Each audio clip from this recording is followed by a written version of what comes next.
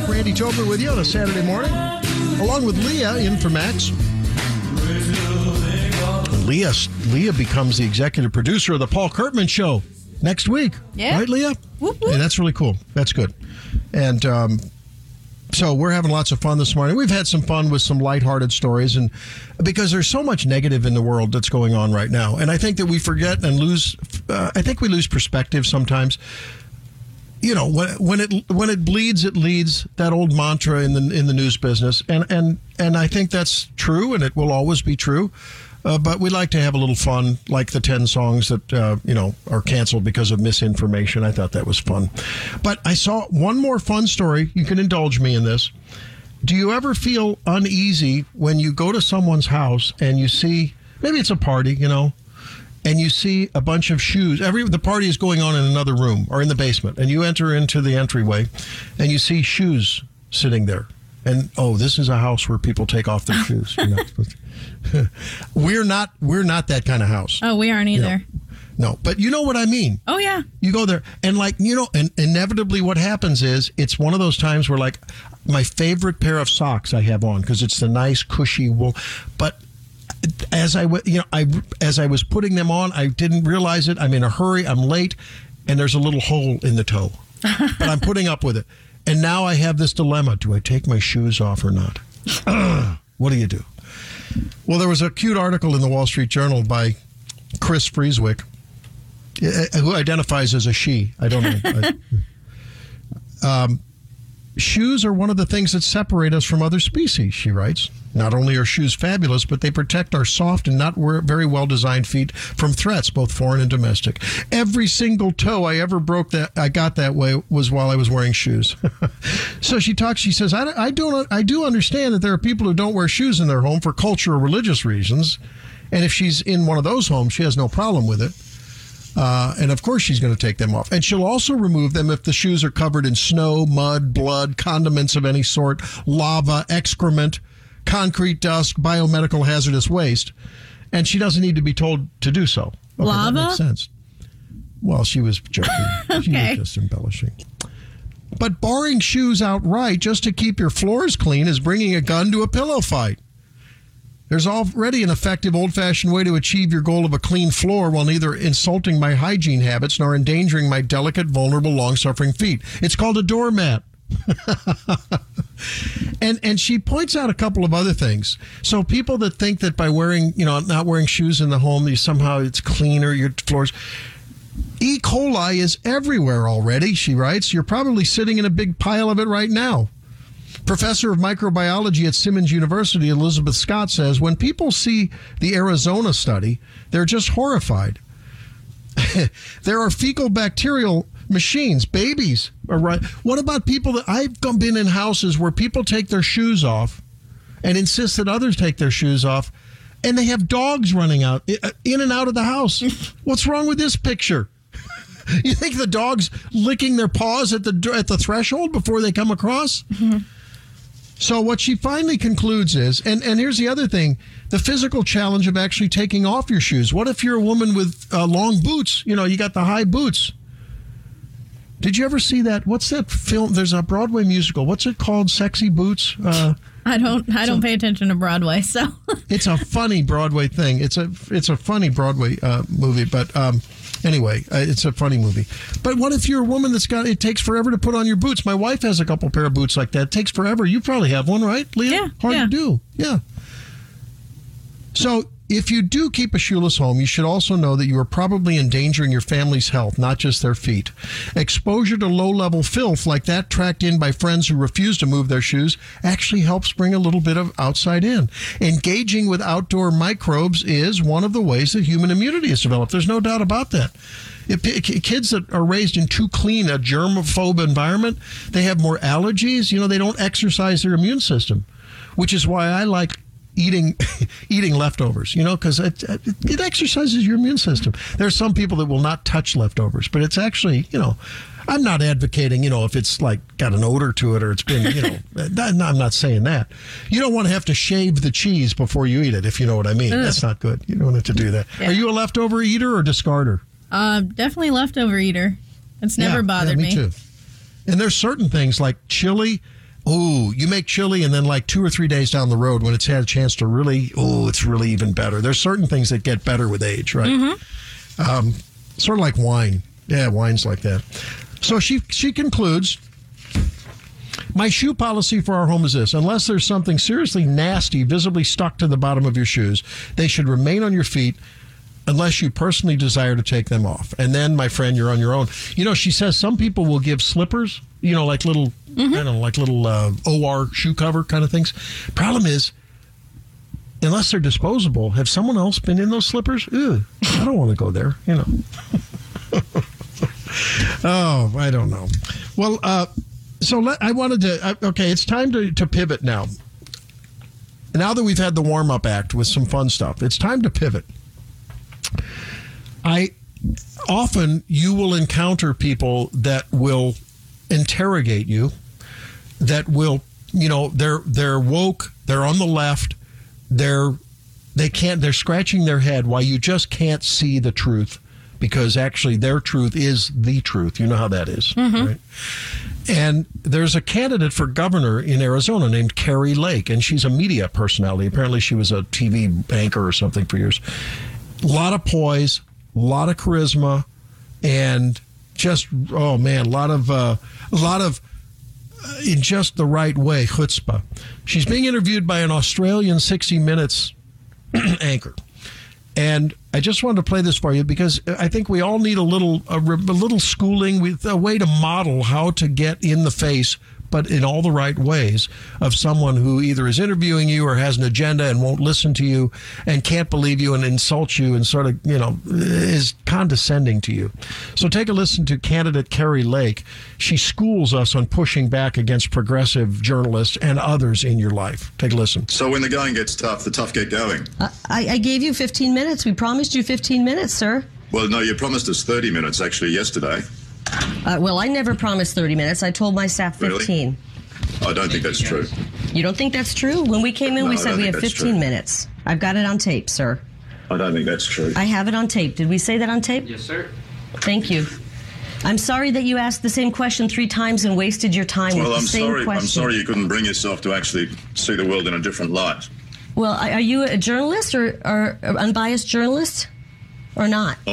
Why are you trying to tell me how I should see the world? You're a journalist. No, you don't get any. You're you don't a journalist. Get any questions to me. You've cut me off. You don't get any questions to me. Well, you're a journalist, sir. You should be unbiased. You shouldn't be telling me how to see the world. Oh, really? Why are you trying to tell me as a journalist how to see the world? I don't understand that. It's not a journalist's job to tell me how to see the world. This is the way Trump people do it, yeah? This is what happens. You have one narrative and that's it. You can't think out of the box. Sir, I believe you have that narrative.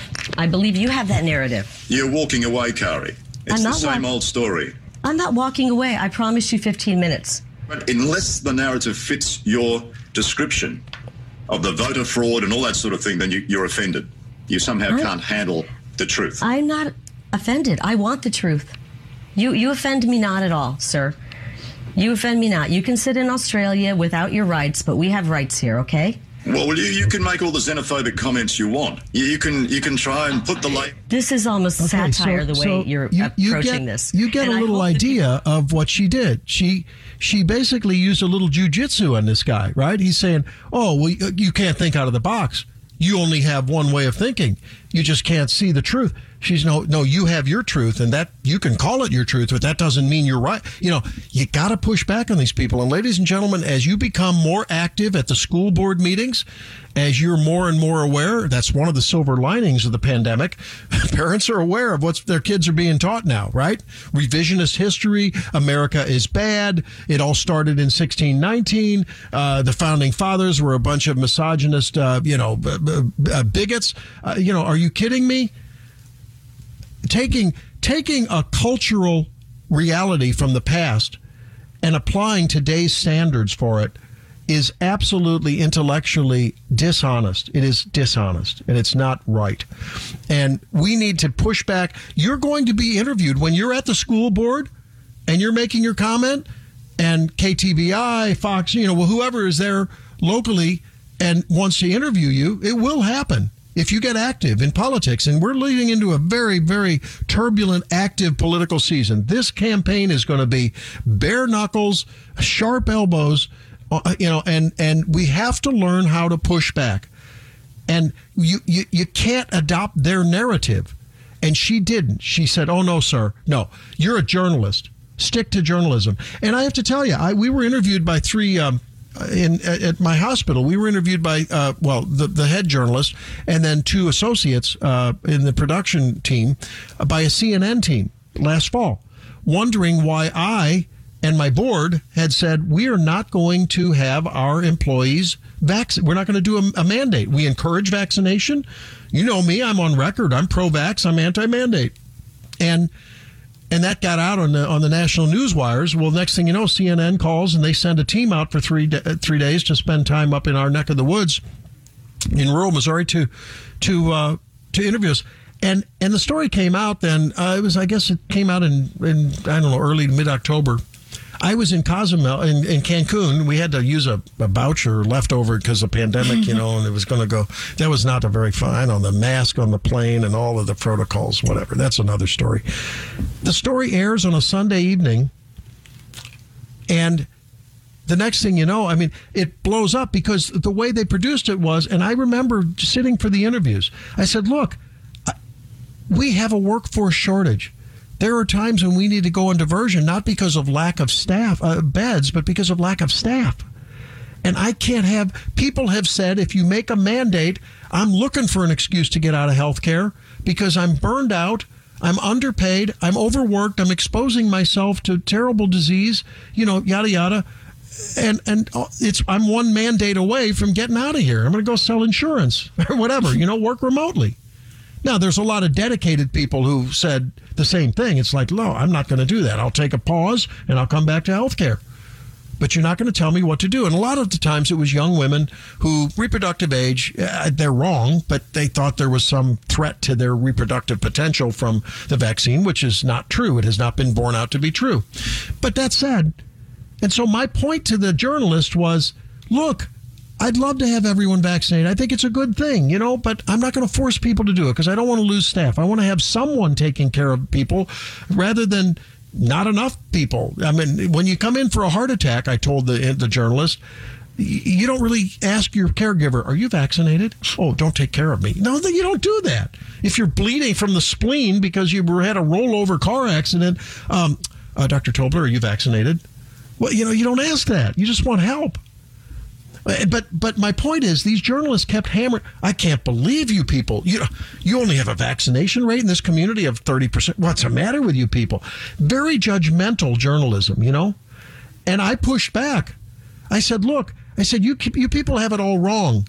I said, your journalists make fun of, you denigrate, you're condescending to people in flyover country in the Midwest here, hardworking people trucking the goods here and to and fro, trying to keep the ship afloat in rural hospitals that are struggling.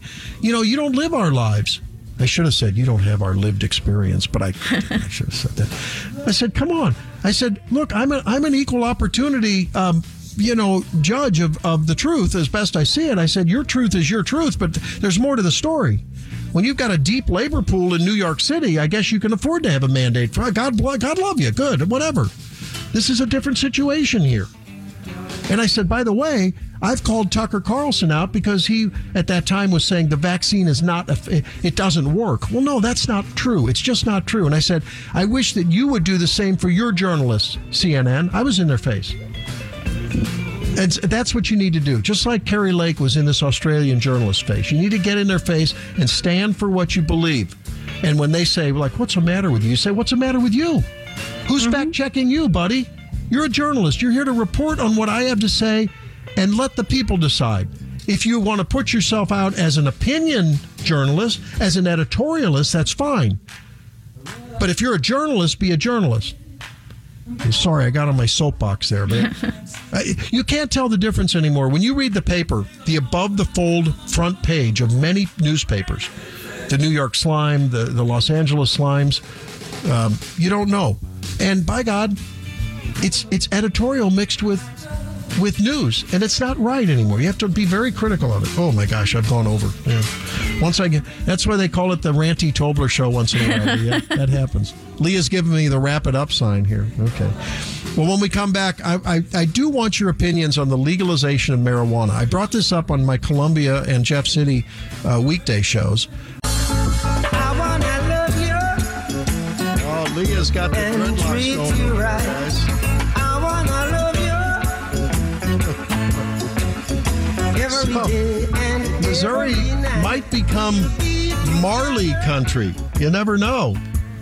If Representative Ron Hicks from the St. Charles area, if he gets his way, he filed House Bill 2704, the Cannabis Freedom Act, last week. It's an omnibus marijuana legalization bill that legalizes marijuana for adult use, releases all nonviolent marijuana offenders, creates a protocol for individuals to expunge prior marijuana offenses. It also allows individuals on probation or parole to legally use marijuana. That's an interesting one. Creates a tax deduction for those denied marijuana licenses in Missouri's medical marijuana program in the amount of their application fees paid to the state. And it creates a tax deduction for marijuana business operators who can't deduct business expenses from federal taxes because, it's illegal federally, but the feds don't enforce it. But they won't allow you to deduct business expenses from your federal taxes. That can be pretty formidable. And creates protections for banks doing businesses with legal marijuana businesses, and allows hospitality operators, including bars, restaurants, and lodging establishments, to provide legal marijuana consumption spaces. Pretty broad ranging. I mean, that's like open the doors, open the floodgates. What say you? 314-912-1019 here on 1019 94.1 News Talk STL. I don't know. I talked with Representative Hicks on my drive time show in mid Missouri, and it was an interesting discussion because at first I was sort of against it, and then the more I thought about it, he says, "Look, the constitutional amendment process is so messed up here in Missouri, and of course there's moves to fix that this session too, which I aim to talk about if we have time this morning. If not, we'll cover it next week." But look, the medical marijuana bill was brought in by special interests, and the way it not bill, but it was a constitutional amendment, and the way it rolled out then, it really was not well thought out. And people who, suddenly the state is picking winners and losers and who can grow it and distribute it. Some people are shut out from a free market, if you will, for medical marijuana.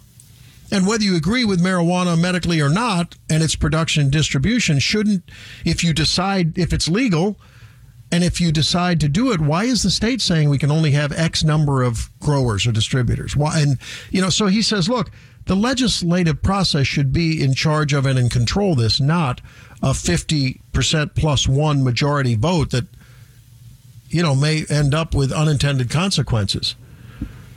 So that's my concern. 314-912-1019. Would you be in favor of legalization for recreational use, expunging nonviolent offender records?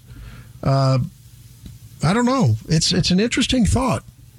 I like we were talking earlier. I think I'm okay with it as long as we cut the welfare system off at its knees. Because look, there's a big connection between extended poverty and substance use. Now, a lot of people go to alcohol. They do. But that doesn't mean that we should add on to the options for people to, continue to self-medicate.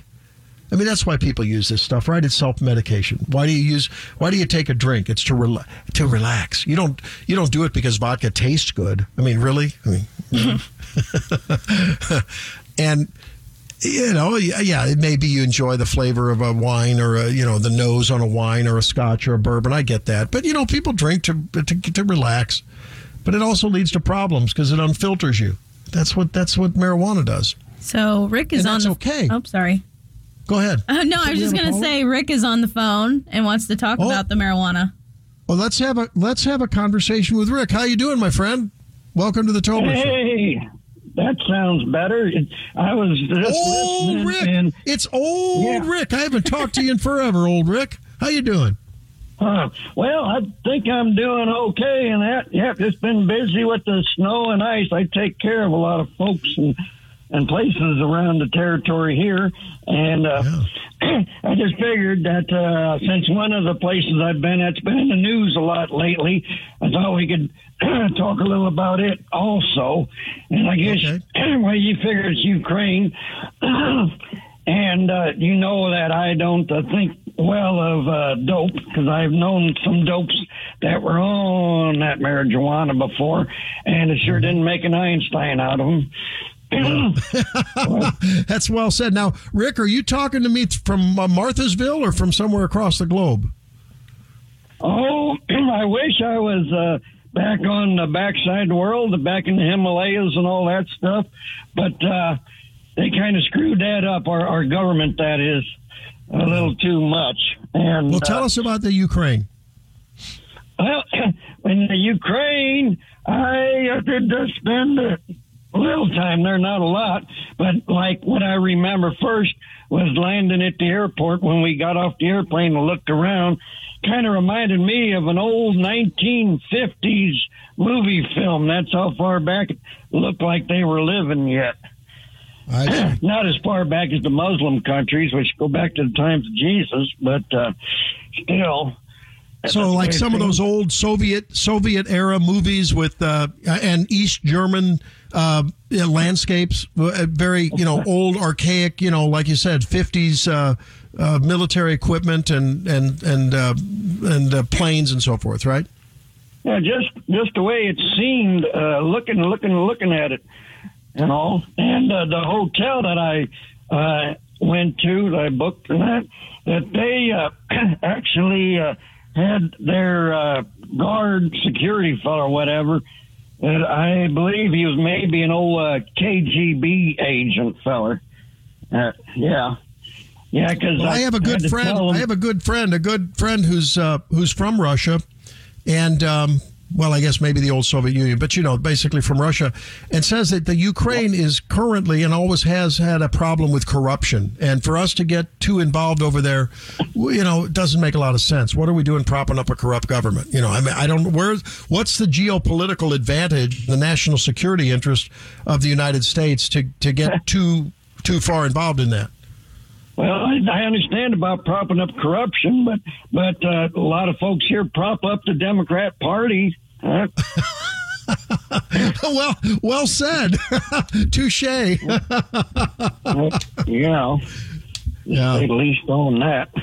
Hey, but I don't know that we're putting any more money into that than much else in that, but Ukraine. But I wasn't over there exactly official business, is more unofficial. There was a museum I went to over there at Kiev that was mostly military, and they had one room there dedicated to their I don't know if you'd say veterans, at least veterans, and I don't know if they were killed in the war or whatever, but the strange part about it was mainly from where I was at working at the time over there in the Himalayas. It was from the 1980s when they were part of the Soviet Union, and their folks were sent over there to fight in Afghanistan. And that was, I thought, rather interesting. And like any place that I go, I take a lot of pictures, all that stuff. But Ukraine, it was interesting enough and that, but I didn't go like through the country that much or anything like that. And it was around Thanksgiving time, so it was rather cold. I think colder than here, not seriously colder, but colder. Because I was sitting in the airplane when I left there, sitting in the airplane from a fellow American that just left Moscow in Russia. And he was telling me about him walking to work in the mornings where he worked at there at Moscow. And he'd have like, ice hanging from his eyebrows and everything.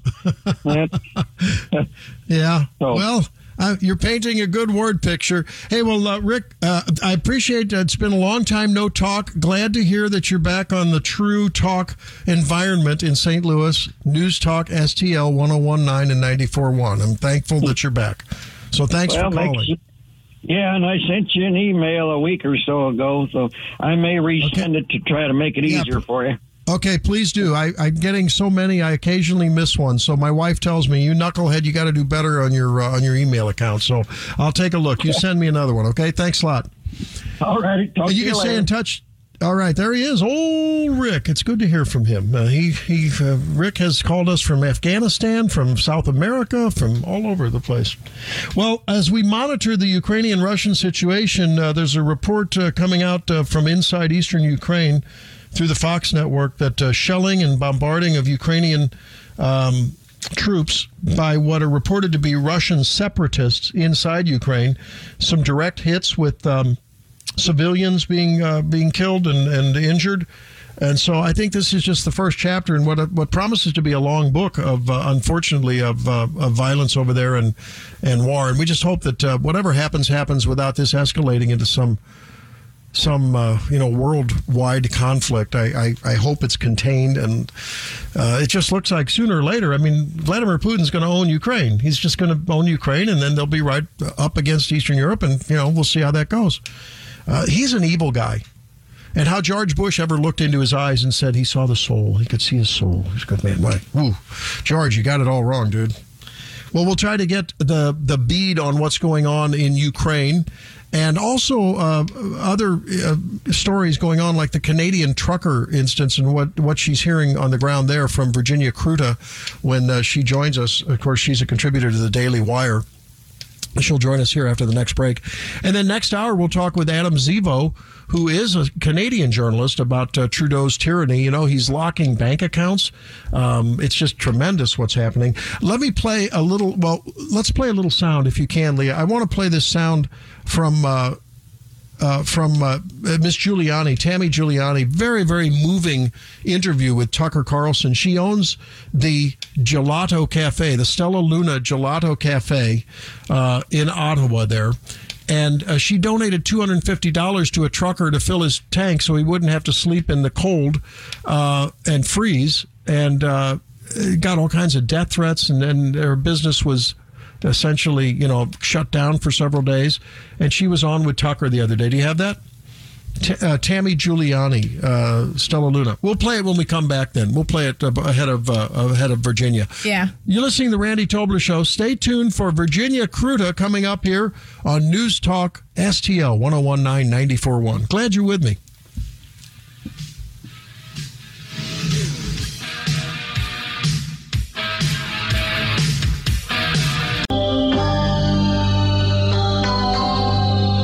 Waiting for Virginia to connect with Virginia Kruta, but while we do, I wanted to play for you this very poignant and I think so compelling piece that this shop owner, she and her family run the Stella Luna Gelato Cafe. They're in Ottawa, and all she did was simply give $250 to fill up a trucker's tank, and I guess they have big tanks, so yeah, God knows what it costs up there for diesel fuel, because I guess in order to keep the truck running and can you imagine the carbon footprint that trucker is doing? That's why Trudeau is cranking down on them. It's all about climate change, after all. How dare we keep our trucks running? And she gave $250, and next thing you know, had just carnage on her business and death threats and everything. Take a listen to the interview here, and it was a very compelling and heartwarming little piece. I think never in my 56 years have I ever experienced a country so divided, so full of hatred towards friends and neighbors. Sorry, I lost you there. So full of hatred towards their friends and neighbors. They might have opinions that differ from theirs, but they're so willing to publicly shame and humiliate and spew forth angry vitriol. we have been called terrorist for the first 36 hours. We were inundated with hatred, with threats of violence. People threatened our team on the phone, telling them we're coming to get you. We're going to throw bricks through your window. You'll pay for this, you Nazi supporter. I personally have been called a disgusting pig of a woman and that I should rot in hell. Our rural shop out in Merrickville, Ontario, someone draped a large bed sheet over our sign.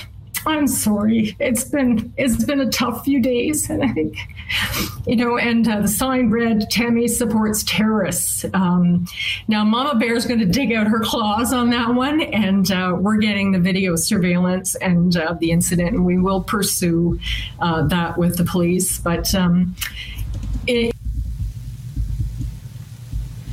So what a compelling piece that is. And she went on to, at the end of the piece, she was begging people to just get along, stop being so hateful to one another, and, allow people to express themselves and without being personally attacked, and sometimes in violent ways. We've seen that. I mean, it started with BLM. It's just, we are seeing a time in our society, not just in the U.S., but across Western society, but I think predominantly in the U.S. is where it started, where officials, law enforcement, well, not at the police level, not at the individual cop on the beat and cop in the patrol car. I want to make that clear.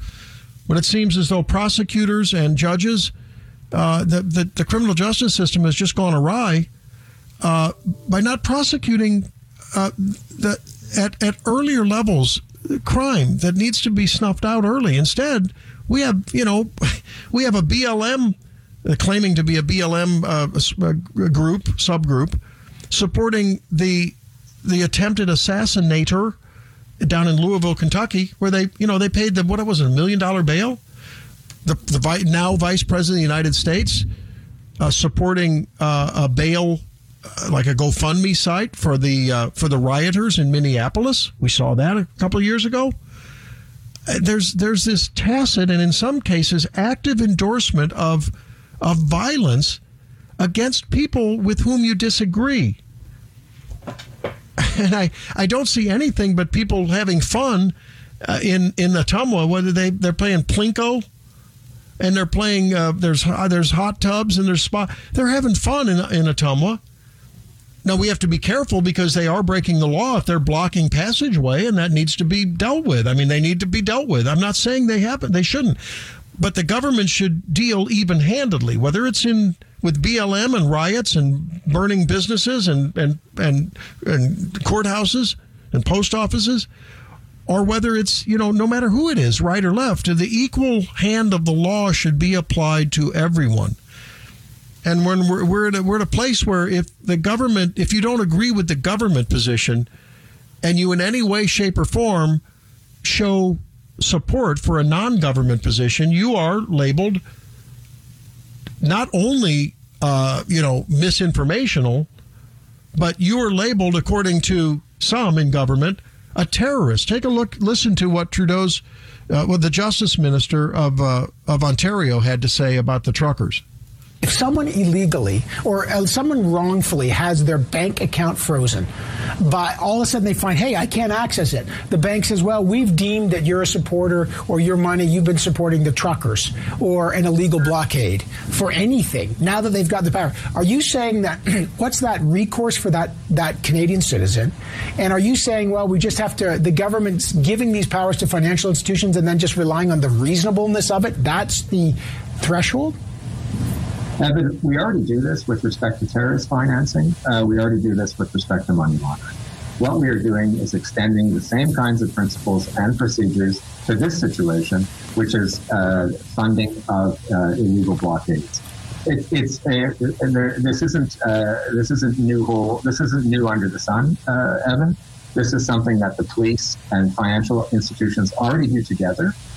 In certain cases, we've extended the case, and so they already have experience working in this area. And therefore, when I say we're going to trust their reasonableness, it's based on the experience that we've already had. Okay. What's the recourse? So they have no recourse they're shutting down their bank accounts. They're freezing their crypto wallets because they did what amounts to humanitarian aid to keep a trucker warm. They're somehow making a moral equivalency between supporting a terrorist. I see nothing in Webster's dictionary that would, in any way, shape, or form, define what's going on with the truckers as terrorism. Terrorism is when you violently assault an innocent person, as opposed to an act of war when you are in uniform and you kill or attack someone on the other side of the battlefield. So terrorism is random acts of violence against in the name of some cause, right? I have not seen any, nor have I seen it reported that there have been any acts of violence on the part of the truckers. It's extremely chilling what's going on up there in Canada. And then you think about what was going on in Australia with the vaccination mandates and, knocking on people's doors and policing them. If people left their place and they didn't have their vaccine passport and they walked out of the door and they didn't have it, they were arrested or they were deported back into their home. The police state, the emergency powers that are being no doubt invoked and abused and over the top abuse of government power in Australia, an allegedly, Western type democracy. Canada, is it coming to a country near us? I think we've seen that in certain pockets. I mean, we've seen when the president leans into the microphone and, says, it's a pandemic of the unvaccinated. It's a pandemic of the unvaxxed. This is Bill Maher has a feeling about that. Bill Maher, of all people, is beginning to understand, and I think is now more vocally and more vociferously calling out government activism and this separation of people, and based on if you agree with the government stance and if you toe the line, you're okay. But if you don't, you're somehow separate. You're somehow not tolerated. And he's the one, not Randy Tobler, comparing him to someone in our past about, 70 years ago. Take a listen. Justin Trudeau. I mean, I thought he was kind of a cool guy. Then I started to read what he said. This is a couple of weeks ago. He was, or maybe this is September, but he was talking about people who are not vaccinated. He said they don't believe in science. They're often misogynistic, often racist. No, they're not. That was not smart of him at all. Right. He said, but they take up space. And with that, we have to make a choice in terms of a leader as a country.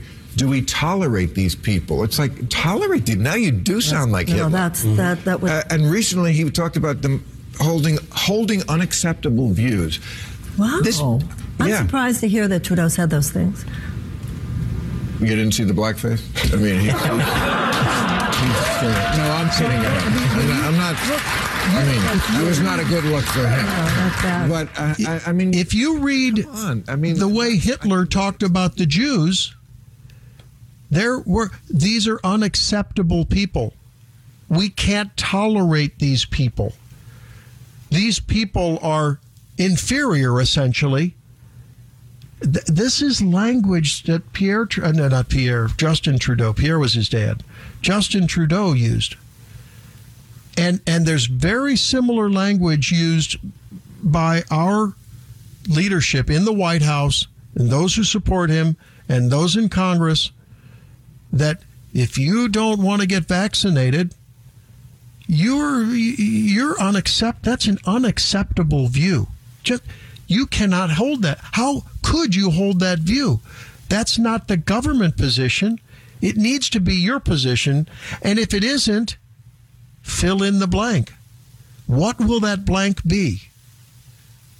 What will that blank be? Will they be freezing your bank account if the next, surge comes along and you don't put on your mask, you don't get vaccinated? Now, I am full-throated in support of vaccination for almost everyone. Okay, I also support that if you don't get vaccinated and you could have reduced your risk and you end up in the hospital, I don't want to pay that bill.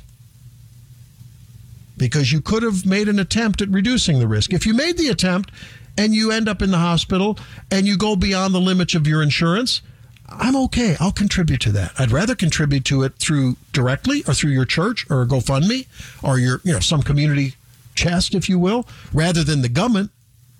But I as a human being and as a Christian and as a moral being, I think it's but I don't know that if, I think so that's a whole separate argument. But I still reserve your right with this virus at this time, with this vaccine, to not get vaccinated. I disagree with you. I think you're wrong. But I don't find your view unacceptable. You're something less than me because, you're not going to get vaccinated. Nor will I support the government in somehow coming after you, knocking on your door, and putting a yellow star on your place. There, I said it.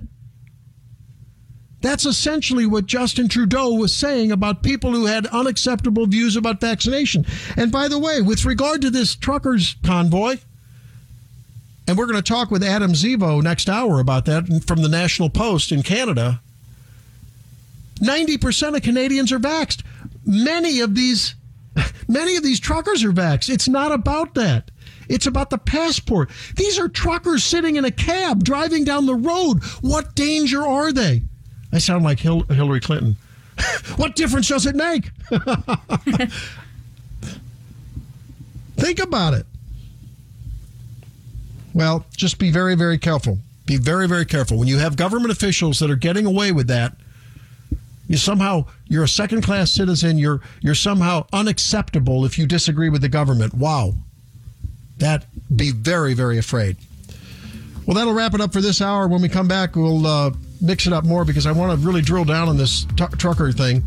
You're listening to The Randy Tobler Show here on News Talk STL 101994. Welcome home. Be right back.